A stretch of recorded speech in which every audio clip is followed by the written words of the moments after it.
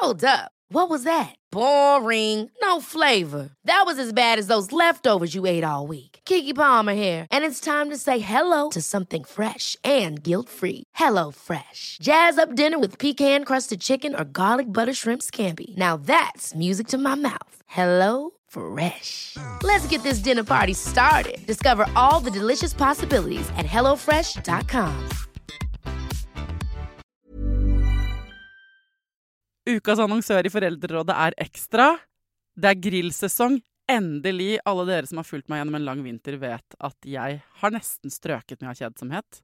Men nå kan vi spise ute, vi kan leve ute, vi kan henge ute, og vi kan grille. Ekstra har sitt største grillutvalg noensinne, og hør godt etter nå. Her en del av grillutvalget deres. Habanero-pølser, salsiccia-pølser, black-aged pepper-pølser, cheesy bacon-pølser, beefy burger, cheesy burger, skinny burger, big beefy gourmet-burger, fiskeburger med hvitløk, fiskeburger med bacon, rødbet og søtpotetburger, soppburger, barbecue, grillfilet, svinenakke med oregano og tomat, urtemarinert fårefilet, brisket, eller brisket som det egentlig heter, T-bone steak, flank steak, tomahawk, laksefilet med pesto, laksefilet med sitron, scampi med hvitløk og urter, crispy fiskeburger med ost, kyllingfilet med sitron og urter, kylling overlår, gyros, kyllingspyd, smoke, barbecue, lårfilet av kylling og entrecôte. Takk for meg. Dette bare noen av produktene i Ekstra sitt største grillutvalg noensinne, og kommer blant annet fra Norges mest prisvinnende grillserie, Grill Perfekt. Når man går gravid med et menneske inni kroppen sin, så det jo en del ting som skjer, både med din egen kropp og med barnet, selvfølgelig, som gror frem under magehuden din og det ene med det andre. Og da det noe som ikke man vet så mye om, som plutselig kan inntreffe. For min del innebar det at jeg måtte settes i gang og fikk 7 kilo med vann fordelt rundt i fjeset mitt, føltes det spesielt, de siste dagene før fødsel. Dette det mange som har lurt på. Denne uka handler Foreldrerådet om svangerskapsforgiftning.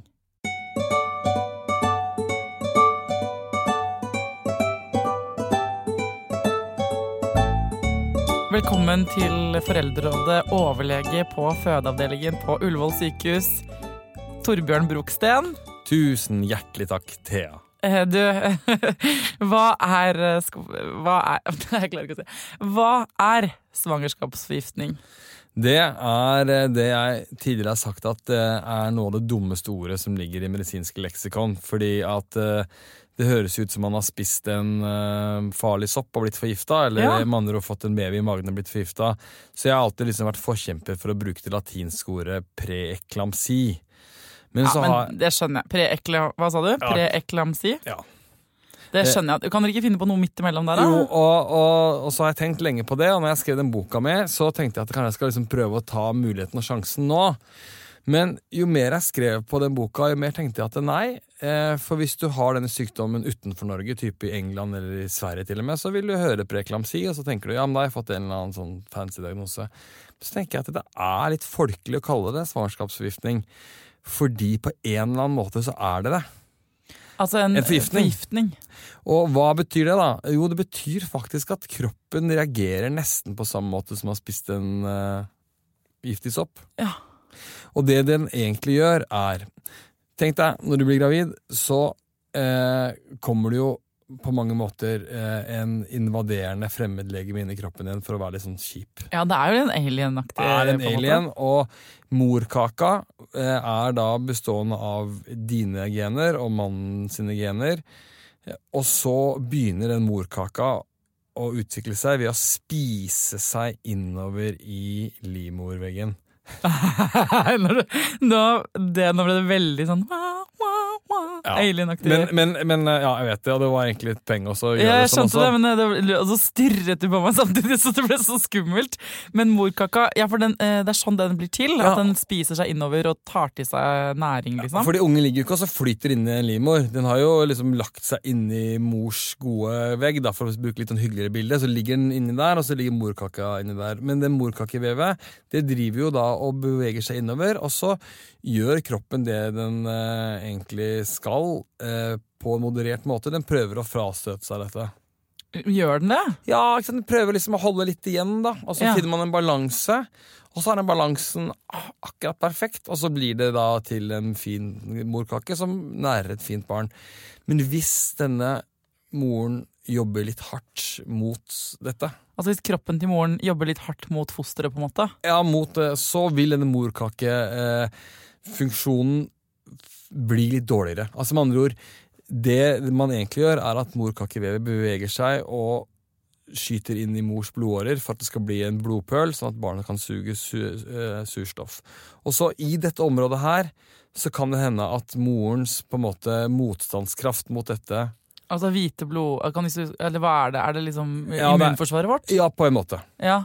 Og det som da skjer er at hvis det skulle skje da, så vil man da ha en morkakesykdom, og morkaka er jo det organet som mor og barn deler. Slik at morkakesykdommen, den går på barnet løs og på mor løs. Og for mors del så kan det, og nå har vi sånn skikkelig worst case scenario, så i dag starter vi skummelt, og så vi starter mørkt, folkens. Så skal vi lysne det til etter hvert. Ja.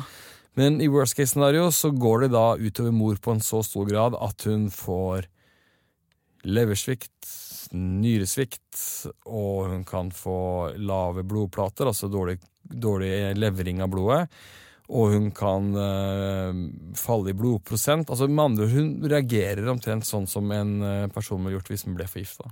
Ja, og det kan man skje når som helst i svangerskapet, eller? Nei, det skjer stort sett mot slutten.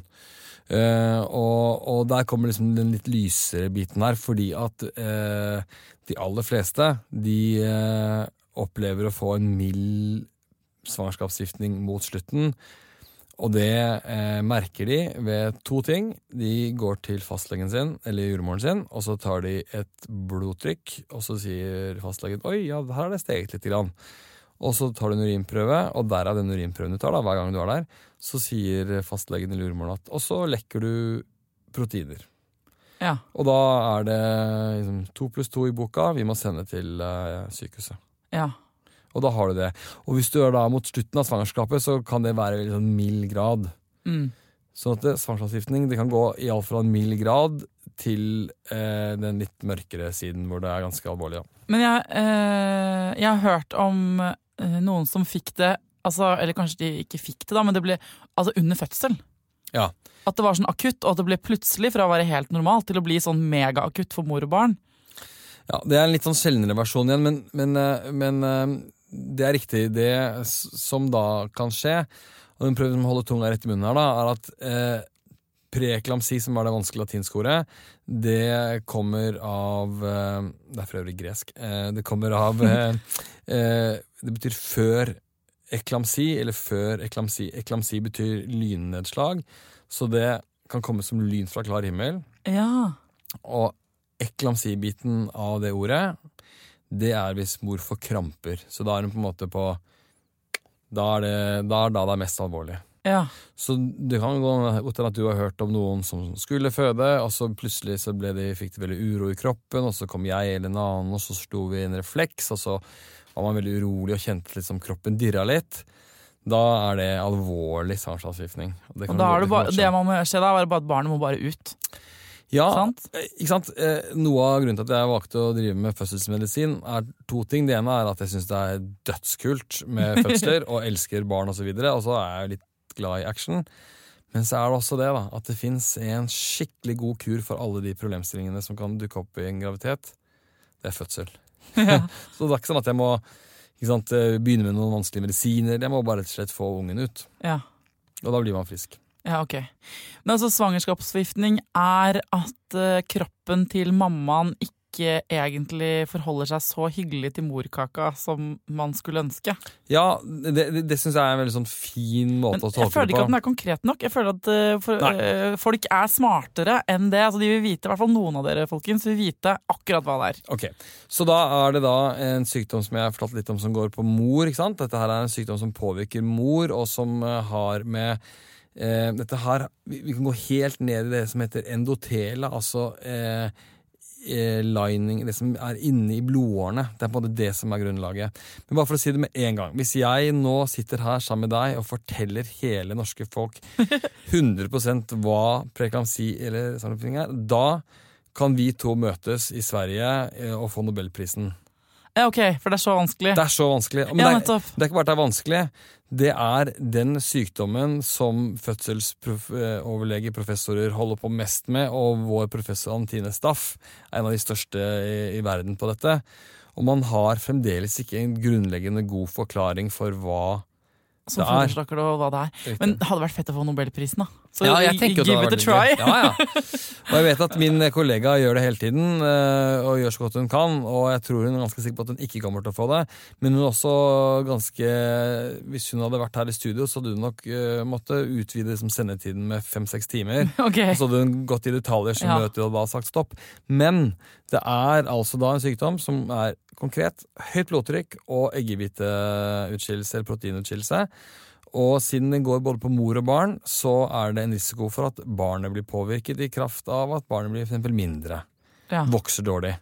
Sånn at hvis man får det sent i svangerskapet, som vi snakket om eventuelt rett rundt fødsel, så det stort sett mindre alvorlig enn hvis du for eksempel får det ikke 24 eller før uke 34, da, la oss si. Ja, for jeg fikk svangerskapsforgiftning helt på slutten, vet du. Og det jeg merket mest var at jeg la på meg 5 kilo vann i fjeset, føltes det som. Altså, det så ut som jeg så helt gæren ut. Jeg har video, jeg fødte på Rikshospitalet, jeg har video av at jeg ble satt i gang, ikke sant, fredag morgen, og så kom familien på besøk på lørdag, for jeg hadde jo fortsatt ikke født. Og da har jeg sånn video av at jeg og søstrene mine ved en sånn det var jo ingenting åpen. Vi var på sånn automat hvor man kan kjøpe sånne muffins og sånn nedi første etasje der. Så jeg sitter som en sånn månefisk og prøver å få ut sånne muffins fra en sånn automat, da. Sånn vendingmaskin. Og det så trist med sånn grell sånn lysstoffrørsbelysning og jeg som vagger rundt der med de sånne store lepper og store kinn og stort fjes. Hvorfor får man så mye vann i kroppen? Først må jeg bare si at nå lager du så nydelige bilder så jeg lurer på om de fleste lyttere kanskje har lyst på nå ble det lyst til å få sjekket det bildet.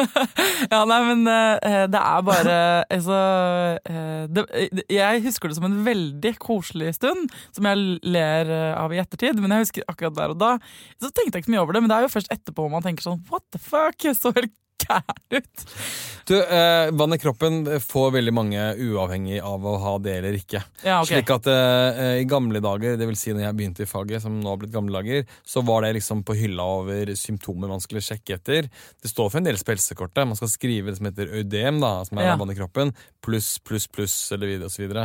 Men det i seg selv ikke nødvendigvis et kriterium for å ha det, eller det ikke sånn at du kan si, jeg har vann i kroppen, jeg har svangerskapsforgiftning. Men det handler om flere ting. Blant annet så lekker man eggehvitestoffer eller proteiner i urinen. Det blant annet noe av det som binder vann i blodomløpet, slik at det bare siver litt ut, da. Ja. Så det en av de årsakene til det. Noe annet som de som får denne sykdommen skal kjenne etter, og nå jeg plutselig redd for at nå kommer det til å bli dødsmange som bare melder seg på til legen og sykehuset. Ja. Fordi alle har jo kanskje litt vondt i hodet, og alle føler seg litt sånn ubehag i magen, men hvis du har høyt blodtrykk og får kraftig hodepine, synsforstyrrelser eller sånn press under brystet, så det også symptomer som kan være det. Men man kan jo tydeligvis lett finne ut av det da, med blodtrykk og med proteiner i urinen. Yes, det helt riktig. Ja. Og hva skjer hvis man får påvist? La oss, det jo, du sa i sted man må holde tunga rett i munnen. Det heldigvis din jobb, for at jeg skal bare stille alle mulige spørsmål, og så det du som skal være ryddig. Ja. Hvis man får vite at man har svangerskapsforgiftning tidlig i svangerskapet, hva skjer da? Nei, da blir man henvist til sykehuset, og så det 2 ting vi gjør. Vi vurderer om du skal ha blodtrykksmedisin, og vi vurderer hvordan barna har det. Hvis du seiler under lett svangerskapsforgiftning, og barnet ser ut til å vokse fint, og blodtrykket ditt holder seg helt fint, så vil vi holde deg gående og flytende til uke 37, og da setter vi i gang. Ja, ok, for da settes det i gang uansett, hvis det litt grann svangerskapsforgiftning. Ja, og det rett og slett fordi at det viser all mulig forskning at da går det best for mor og barn. Ja. Også fordi at, som jeg sa i sted, den enkleste jobben som legeomtrent å bli fødselslege, for det bare å få mor til å være ferdig med å være gravid, og så ikke sykdommen. Ja, nå synes jeg du underdriver eget virke litt. Ja, litt grann, men det ganske fascinerende, fordi jeg kan ha en dame da som har svangerskapsforgiftning, og så kanskje hun har da sånne nesten begynnende kramper, og blodtrykket ligger oppe i 180 og 110, og det skikkelig høyt, folkens. Og det liksom sånn helt på tampen, og hun ligger på postoperativ, og jeg har koblet på ledninger inn og ut, og jeg har startet med drypp med noe som heter magnesium, og drypp med noe som heter trandate, som blod. Det ordentlig ståhei da. Og så får vi ungen ut, forhåpentligvis føder hun vanlig eller et keisersnitt, og så det sånn, ja, de fleste føler seg bare... Så det sånn klar liksom, for livet. Det nesten sånn. Og nå sitter det noen og provosert der, for det noen som ligger på postoperativ 1 og 2 døgn, og husker det som, nei, det var ikke så greit. Ja. Men for oss det sånn, der snudde blodprøvene, og blodtrykket trenger ikke mer disse intravenøse medisinene, det kan vi gi noen tablett for. Altså det veldig fascinerende. Og så det fascinerende sykdom av mange andre grunner. Blant annet så det bare vi mennesker som har det. Ingen andre dyrearter har det. Det sant? Ja. Men hva kommer det av? Det kunne dere ikke svare på. Nei, det kan vi ikke. Men det vi kan si noe om da, at det da, som du sa helt riktig, det på en måte immunrespons eller immunforsvaret som jobber, ikke sant? Det sånn autoimmun sykdom på en måte? Ja, kall det litt det, for at du har jo, det ikke helt autoimmun, for du har jo selvpåført deg gjennom sex med den du skal få barn med da. Ja. Eller hvor du har skaffet deg graviditeten din. Ja, nettopp. Men for eksempel, så hvis du hadde det sist, og du bestemte deg for å få barn igjen med samme barnefar, så sjansen din veldig liten for å få det igjen. Nei, så rart. Fordi da har kroppen liksom allerede slåss en gang, og så har den funnet ut at that's ok. Men hvis jeg velger en ny barnefar, så det like stor sjanse som fra starten. Nå kan vi komme inn i litt sånne greier, fordi hvis jeg får en dame hos meg, og så har hun 2 barn, en gravid for 3. gang, og så får hun plutselig alvorlig svangerskapsforgiftning. Cool fact, a crocodile can't stick out its tongue. Also, you can get health insurance for a month or just under a year in some states. United Healthcare short-term insurance plans, underwritten by Golden Rule Insurance Company, offer flexible, budget-friendly coverage for you. Learn more at uh1.com. Hey, it's Ryan Reynolds, and I'm here with Keith, co-star of my upcoming film, If, only in theaters May 17th. Do you want to tell people the big news? All right, I'll do it. Sign up now and you'll get unlimited for $15 a month and 6 months of Paramount Plus Essential Plan on us. MintMobile.com/switch. Upfront payment of $45 equivalent to $15 per month. Unlimited over 40 gigabytes per month. Face lower speeds. Videos at 480p. Active Mint customers by 531.24 get 6 months of Paramount Plus Essential Plan. Auto renews after 6 months. Offer ends May 31st, 2024. Separate Paramount Plus registration required. Terms and conditions apply if rated PG. Ukas annonsør i Foreldrerådet Nextory. Det en lydbok- og e-bok-app. Altså du kan både høre på bøker og lese dem på telefonen din eller nettbrettet ditt. Og akkurat nå så får du 45 dager gratis, både til deg som kanskje har prøvd Nextory før, men også til deg som helt ny. Jeg digger at også de som har prøvd det før får lov til å prøve igjen. For å få 45 dager gratis, gå inn på nextory.no/foreldrer. Nextory har tusenvis på tusenvis av bøker du kan lytte til eller lese. Og i dag har jeg tenkt å anbefale noen bøker som faller innenfor det som kanskje kalles selvhjelpsbøker. Men den kategorien har jo litt ufortjent dårlig rykte, spør du meg. Den første boka jeg vil anbefale boka som heter Psykolog med sovepose. Johanne Refseth, som har skrevet den boka, var jo gjest her for noen uker siden. Den absolutt verdt å lese eller lytte til. Andre anbefalingen jeg vil gi deg Sissel Grans bok, men størst av alt begjæret, som handler om det å begjære noen andre enn den du sammen med. Og jeg har også laget en episode med Sissel Gran om det temaet for et par år siden. Den boka fantastisk. Hvis du har lyst til å prøve ut Nextory for første gang, eller har prøvd ut før, men vi prøver det ut igjen, helt gratis i 45 dager, gå inn på nextory.no/foreldrer. Ja, da begynner du å tenke sånn, kanskje det en annen pappa? Ja. Det sant? Ja. Har du oppdaget noen, det jo kanskje ikke noe å le da, men har du oppdaget noen gang, har du liksom avslørt noen da, på den måten noen gang? ikke sant?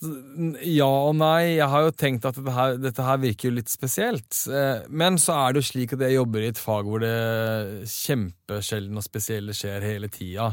Så at jeg legger det i det, og jeg gidder ikke å gå ut og spørre nå må du være ærlig med meg. Nei, du har ikke noe med det egentlig. Men vi gjør oss tanker da. Ja. At det kan være en ny mann. Og det er jo noen som da har født 3 barn, og så får de en ny mann på ekte ærlig vis, og så plutselig så var det uten å late som noe annet. Men ok, for at hvis du da allerede har født et barn med den mannen du er med, eller den sæddonoren du er med da, for den saks skyld, og ikke på svangerskapsforgiftning, så får du det egentlig ikke på nytt. Nei, og det er en veldig liten sjanse. Og så er det noen som sitter og hører på og tenker, men jeg hadde det big time sist, liksom. Jeg ble lagt inn på avdelingen i uke 26, og de fulgte meg med ultralyd 2 ganger i uken, og det var kjempeskummelt. Jeg tør ikke dette her igjen. Og da er jo svaret at sjansen for at det skal skje igjen er jo liten, men den er mellom 10 og 30%. Og så, hvis de som hører på er en av de, så må de også si fra at de skal ha blodtynnende fra uke 12. Ja, så er det sagt. Ja. Men, for det er ikke vi som, altså det er ikke meg det kommer an på, det er den jeg er sammen med på en måte, i kombinasjon med meg. Ja, nettopp. Det kan du godt si. Det er omtrent sånn. Men vi vet ikke noe mer om akkurat hvorfor. Nei, det er ikke noe vi kan gjøre. Det er ikke sånn at vi kvinner føler jo at vi alltid har skyld i alt. Det er ikke vår skyld, liksom, på noe vis. Nei, det er egentlig ikke det. Det er noen snakker jo om, i samme seanse som det vi snakket om i stad, at man kan på en måte vende seg litt mer til mannens sæd, da. Kanskje det er lurt å ha noen runder med mannen. Ok, hvordan gjør man? Altså, ligge mye sammen før man får barn? For eksempel. Men er det sant? Ja, og alt dette her, da begynner det å bli litt sånn sviktende vitenskapelig grunnlag, men det er snakk om det. At kroppen skal bli liksom få vant til de fremmedlegemene. Ja. Yes. Hadde jeg aldri trodd at det var det som skulle komme ut av denne episoden her. Nei. Det er men det er dere ikke sikre på?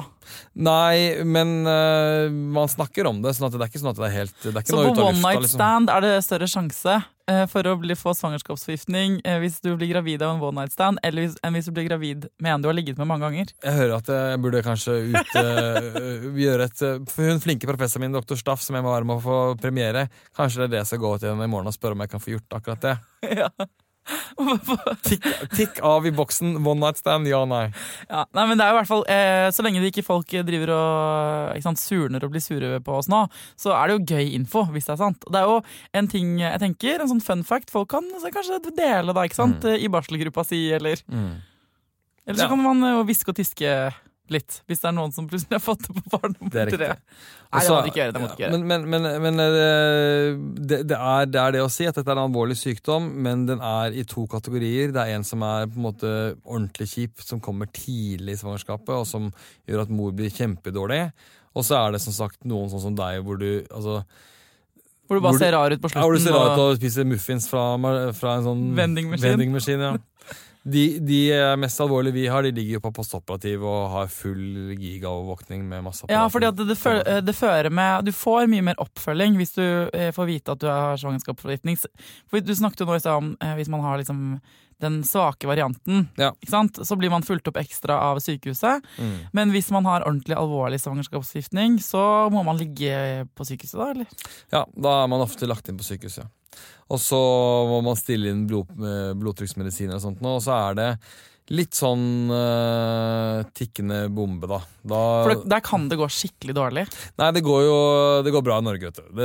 Det går bra i Norge. Men nei, når jeg går på vakt, så vil jeg høre om det ligger 3 stykker med blodtrykk som ligger så der, og de er så langt kommet, og sånt nå, så vet jeg at med en telefon fra den avdelingen, så må jeg bare være rask og tenke fort, og så videre. Ja. For at vi vil ikke at mor skal få det som er problemet for mor er å få et skyhøyt blodtrykk, ikke sant? Det er det som er problemet. Så vi må passe ordentlig på det. Men i gamle dager hadde vi det like mye da? Døde vi av det da? Ja. Vi kvinner? Ja. Og nå tok du opp et alvorlig tema, men ja, det er den vanligste årsaken for død også i Norge, faktisk. Det er det, ja. Og de som har sett Downton Abbey, har du gjort det? Ja. Husker hun Lady Sybil? Ja. Hun døde av det. Nettopp. Så det ikke noe som liksom, det ikke et nytt fenomen.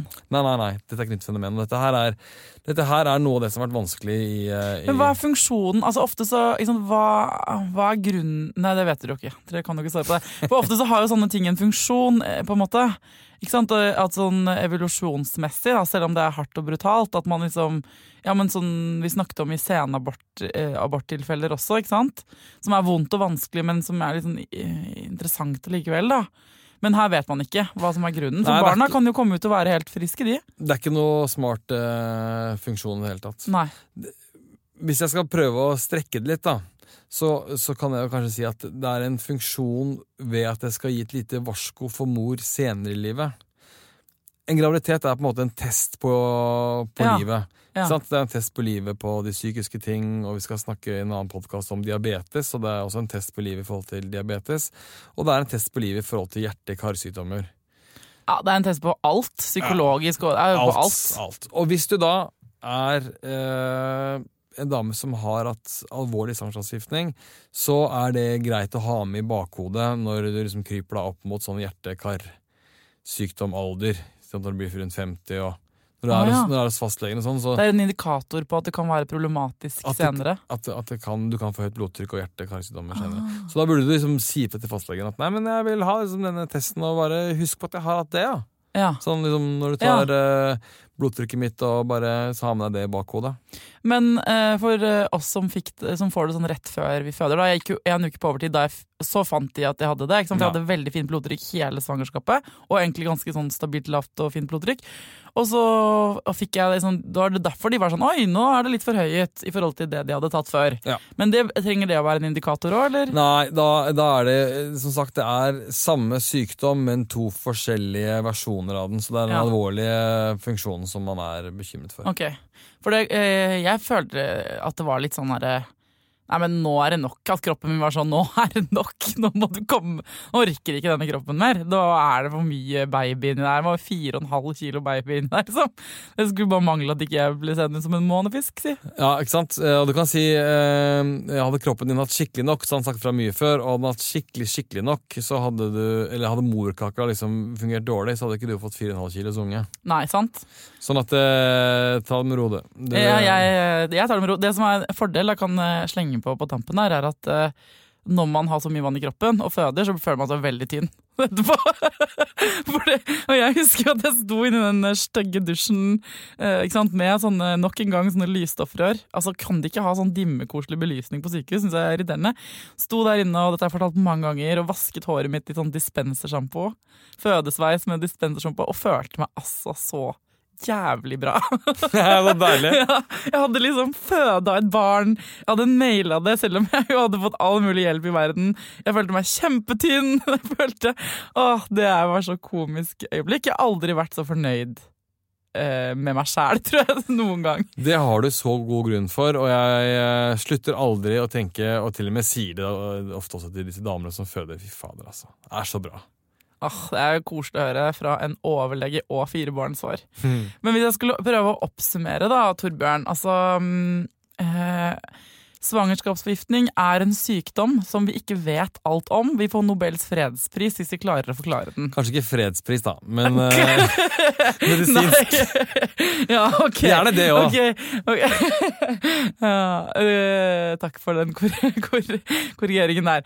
Ok, så vi får medisinsk Nobels pris hvis vi finner ut av det. Men det dere vet at det ganske vanlig. Ja. Å få det i en eller annen form. Du kan få det tidlig, du kan få det sent, og det kan være alvorlig. Det på en skala på alvor, på en måte. Fra ikke så alvorlig til veldig alvorlig. Symptomene at du har høyt blodtrykk, proteiner i urinen, eller eggehvite.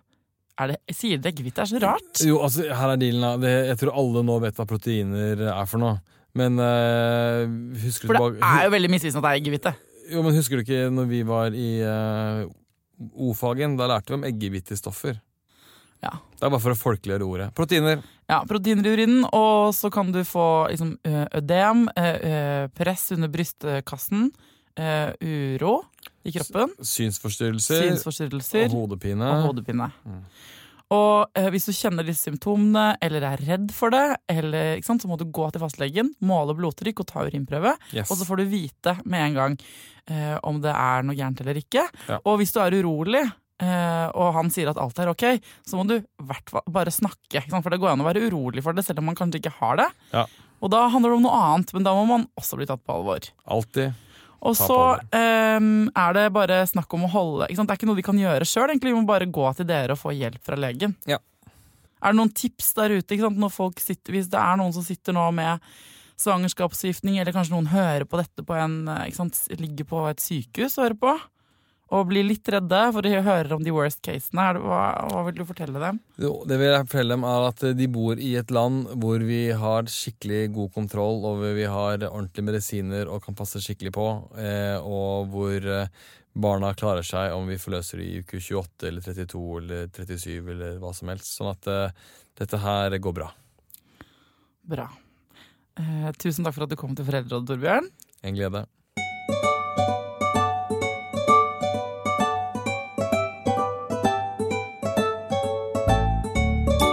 Tusen takk for at dere sender meg lydklipp til min mail. Jeg vet det er kleint, men jeg kan redigere og fikse, og jeg kommer aldri til å slippe noen av dere til på lufta hvis ikke deres høres bra ut. Det lover jeg.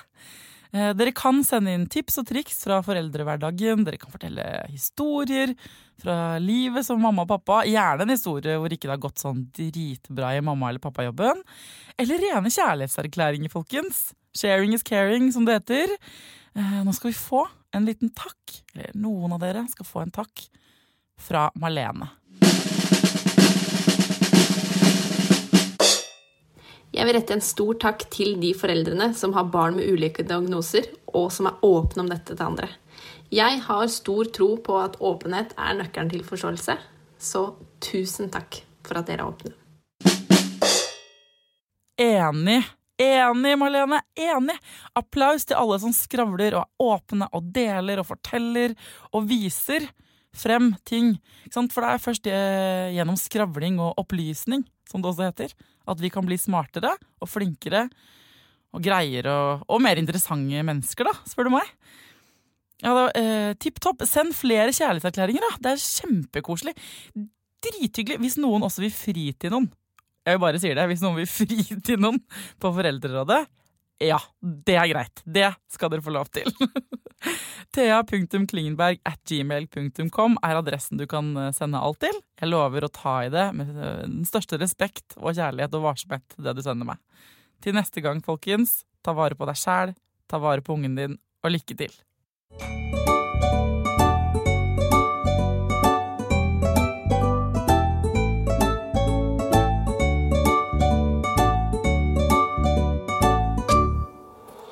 Produsert av Rubicon.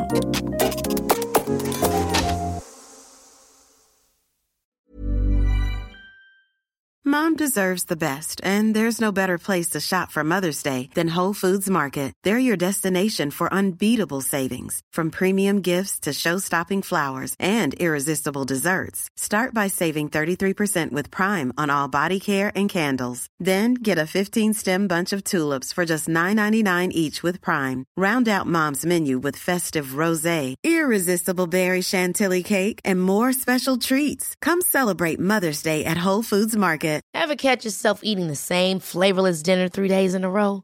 Dreaming of something better? Well, HelloFresh is your guilt-free dream come true, baby. It's me, Keke Palmer. Let's wake up those taste buds with hot, juicy pecan-crusted chicken or garlic butter shrimp scampi. HelloFresh. Stop dreaming of all the delicious possibilities and dig in at HelloFresh.com. Let's get this dinner party started. Mom deserves the best, and there's no better place to shop for Mother's Day than Whole Foods Market. They're your destination for unbeatable savings, from premium gifts to show-stopping flowers and irresistible desserts. Start by saving 33% with Prime on all body care and candles. Then get a 15-stem bunch of tulips for just $9.99 each with Prime. Round out Mom's menu with festive rosé, irresistible berry chantilly cake, and more special treats. Come celebrate Mother's Day at Whole Foods Market. Hey, it's Paige DeSorbo from Giggly Squad. High quality fashion without the price tag. Say hello to Quince. I'm snagging high-end essentials like cozy cashmere sweaters, sleek leather jackets, fine jewelry, and so much more. With Quince being 50 to 80% less than similar brands. And they partner with factories that prioritize safe, ethical, and responsible manufacturing. I love that. Luxury quality within reach. Go to quince.com/style to get free shipping and 365-day returns on your next order. Quince.com/style.